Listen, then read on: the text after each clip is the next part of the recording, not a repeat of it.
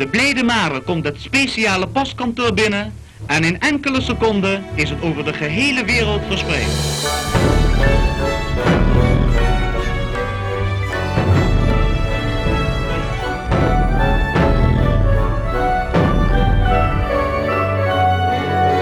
De innige blijdschap maken wij bekend dat heden, den 31 januari 1938, door Gods goedheid is geboren een prinses van Oranje-Nassau, prinses van Lippe-Biesterveld.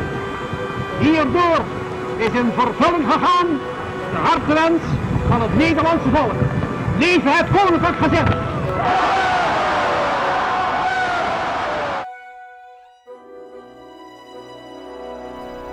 Januari 1938. 11 dagen voor de geboorte van prinses Beatrix ziet de Oranje Vereniging van Ogenal het licht. Zoals u allen weet, hoop ik over enkele dagen mijn 75ste verjaardag te vieren. Een terugblik op de geschiedenis van de Oranje Vereniging staat beschreven in het boek Onder ons gezegd van Jannie Ruwardi. Het doel van de vereniging is het opwekken van eerbied en liefde voor vorstenhuis en vaderland, het ontwikkelen van burgerzin en het bevorderen van de wijkbelangen. Waarom is er eigenlijk behoefte aan een oranje vereniging in de nog jonge wijk Ogenal? Jannie Ruwardi. De wijk is in de jaren 30 gebouwd en daar kwamen natuurlijk op dat moment heel veel jonge gezinnen wonen die ontspanning nodig hadden. En dat werd toen met name via georganiseerde verenigingen, zo werd dat gedaan. Dus het blijkt dus dat in 1939 al 300 leden zijn, terwijl eigenlijk in Ogenal niet zo'n populaire wijk was. Hè. Het was crisis en de huizen waren eigenlijk te duur voor degene voor wie die huizen oorspronkelijk bedoeld waren. Dus hier kwam met name de middenstand te wonen. En of ze dat dan net wel of niet konden betalen was de vraag. Dus 300 leden is dan eigenlijk nog best veel voor zo'n jonge wijk in wording, zeg maar. De kinderen van toen zijn inmiddels op een gezegende leeftijd. Dames uit bejaardencentrum De Wartburg halen herinneringen op aan de Oranjefeesten van vroeger. Was Ogenal vroeger eigenlijk een oranjegezinde buurt? Ik dacht het wel. Ik dacht dat Ogenal wel echt oranjegezind is. Ja. En zoals op het Herderplein, daar werd enorm feest gevierd altijd. Daar kwamen ook de schoolkinderen dan zingen. En ja, wedstrijdjes gedaan met de kinderen. En van alles gebeurde daar, een marktje erbij. Ja, daar was het echt feest op het Herderplein, hoor. Nou. In de oorlog is dat waarschijnlijk ineens opgehouden, want dat mocht niet van de bezetters. Nee, toen kwamen de Duitsers. Nee, dat kon natuurlijk niet meer, hè. Werd er ook nog op die dag bijvoorbeeld in de oorlog stiekem iets gedaan? Mijn moeder maakte oranje tompoezen. Thuis hadden we het wel, ja, je wilde dat toch een beetje beleven, hè. 2 jaar na de oprichting van de vereniging breekt de oorlog uit en kan de vereniging zich 5 jaar lang niet openlijk oranjegezind tonen. Jannie Ruwardi. De leden worden wel opgeroepen om thuis vaderlandslievende liederen met hun kinderen te gaan oefenen, omdat ze die dreiging wel voelen. En er is ook in een of andere vergadering is een meneer Vink die zich kandidaat stelt. En die meneer Vink heeft zijn kinderjaar in Duitsland doorgebracht. Maar hij beklemtoont met tranen in zijn ogen dat hij dan heel luid zingt: "Ik heb u lief, mijn Nederland", als hij in het buitenland is. En daarmee wil hij ook aangeven dat hij echt een heel loyaal lid is van die Oranje Vereniging. Blijkbaar zijn er vragen gesteld over zijn lidmaatschap en of die wel dan oké was. Hè. Dus daarmee, door dat lied dan te zingen, wil hij het bevestigen dat hij gewoon wel echt van Oranje houdt, zeg maar.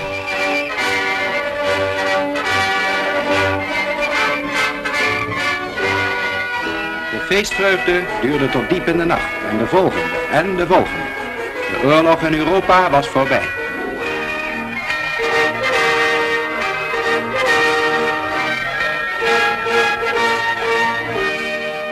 Maar ja, toen na de oorlog en met de bevrijding, toen barstte de bom weer, hoor. Was het weer groot oranjefeest.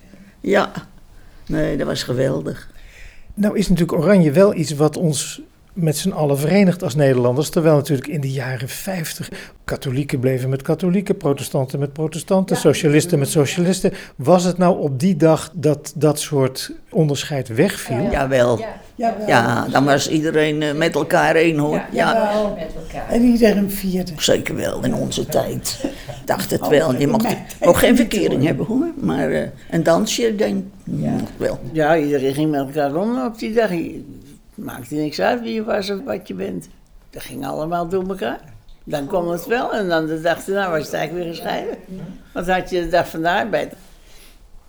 Oh, natuurlijk, ja, dat was gewoon een socialistisch feest. De dag van de arbeid.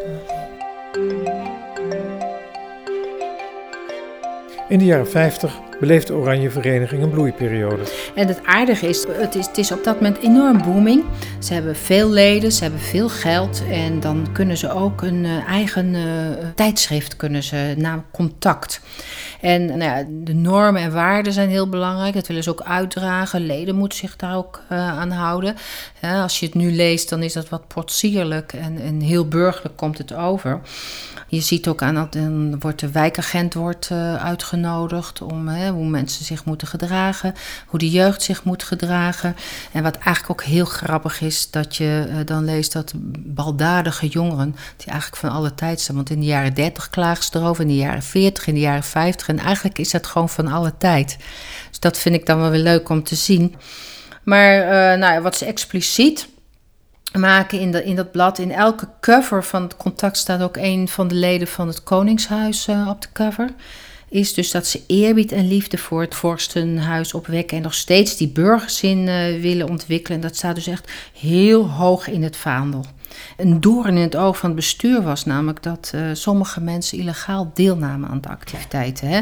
Want mensen die geen lid waren van die Oranje Vereniging wel hun kinderen mee lieten doen. En dan werd zo'n gezin met een bezoekje vereerd. Zo kreeg dominee Keizer in 1955 bezoek van een van de bestuursleden, omdat hij zijn kinderen illegaal poppenkast had laten kijken. Koninginnedag op Paleis Soestdijk, waar de vorstin haar verjaardag vierde te midden van haar kinderen en kleinkinderen die op het bordes aanwezig waren tijdens het traditionele bloemendefilé.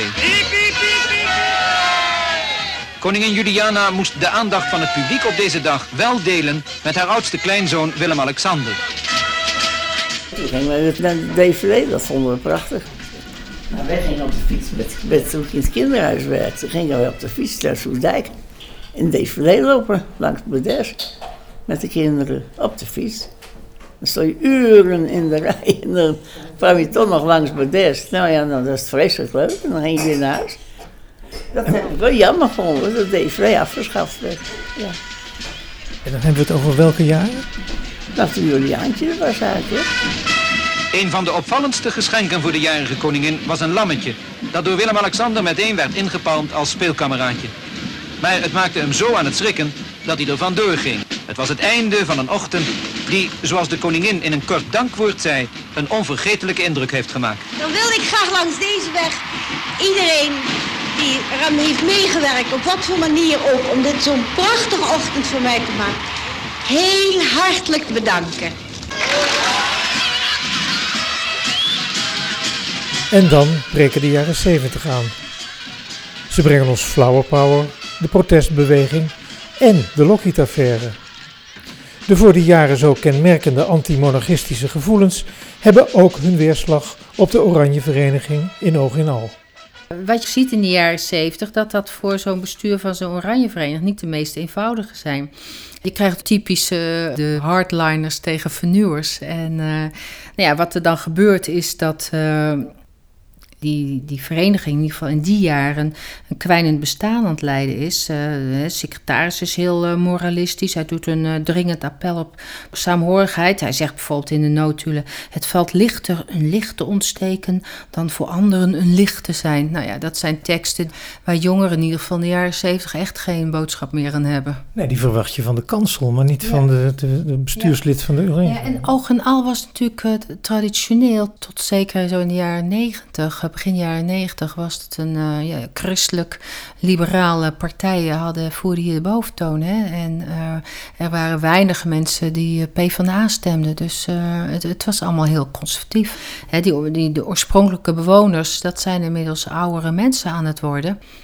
En als je begin jaren 90 de kentering ziet, hè, waarin de jaren 30 woningen heel populair worden onder hoger opgeleiden, dan zie je dus dat die wijk weer nieuw leven wordt ingeblazen. En daarmee dus ook weer zo'n wijkvereniging.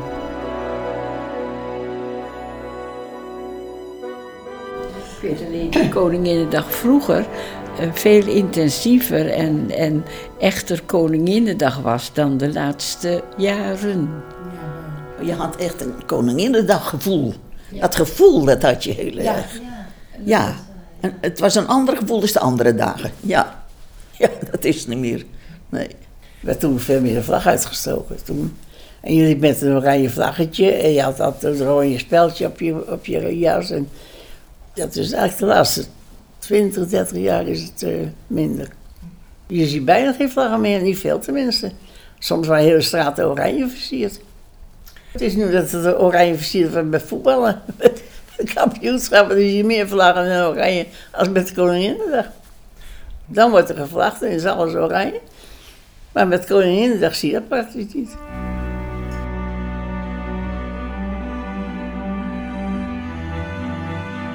In 2000 wordt de doelstelling van de vereniging opnieuw gedefinieerd. Geschrapt wordt het opwekken van eerbied en liefde voor vorstin en vaderland. Voortaan gaat het de vereniging om vermaak en ontspanning en, nog altijd, om burgerzin. Ziet de toekomst voor de Oranje Vereniging er zonnig uit? Nou ja, met Pasen dan huppelt hier altijd een levende paashaas door de straten. Met 300 kinderen achter zich aan die op zoek zijn naar de eitjes. En je ziet ook die vrijmarkten overal ontstaan. Dus dat wordt hier dan ook een kindervrijmarkt. 1 gulden bij, dat is geen geld als u dat weet. 1 gulden bij, dat is niet duur. Ja, en je ziet er nu weer er komt nu weer een hele nieuwe lichting aan met babytjes. En de scholen puilen uit. Dus het is een wijk waar een grote sociale cohesie is. Dus ik denk ook dat dat soort dingen juist dan wel blijven bestaan.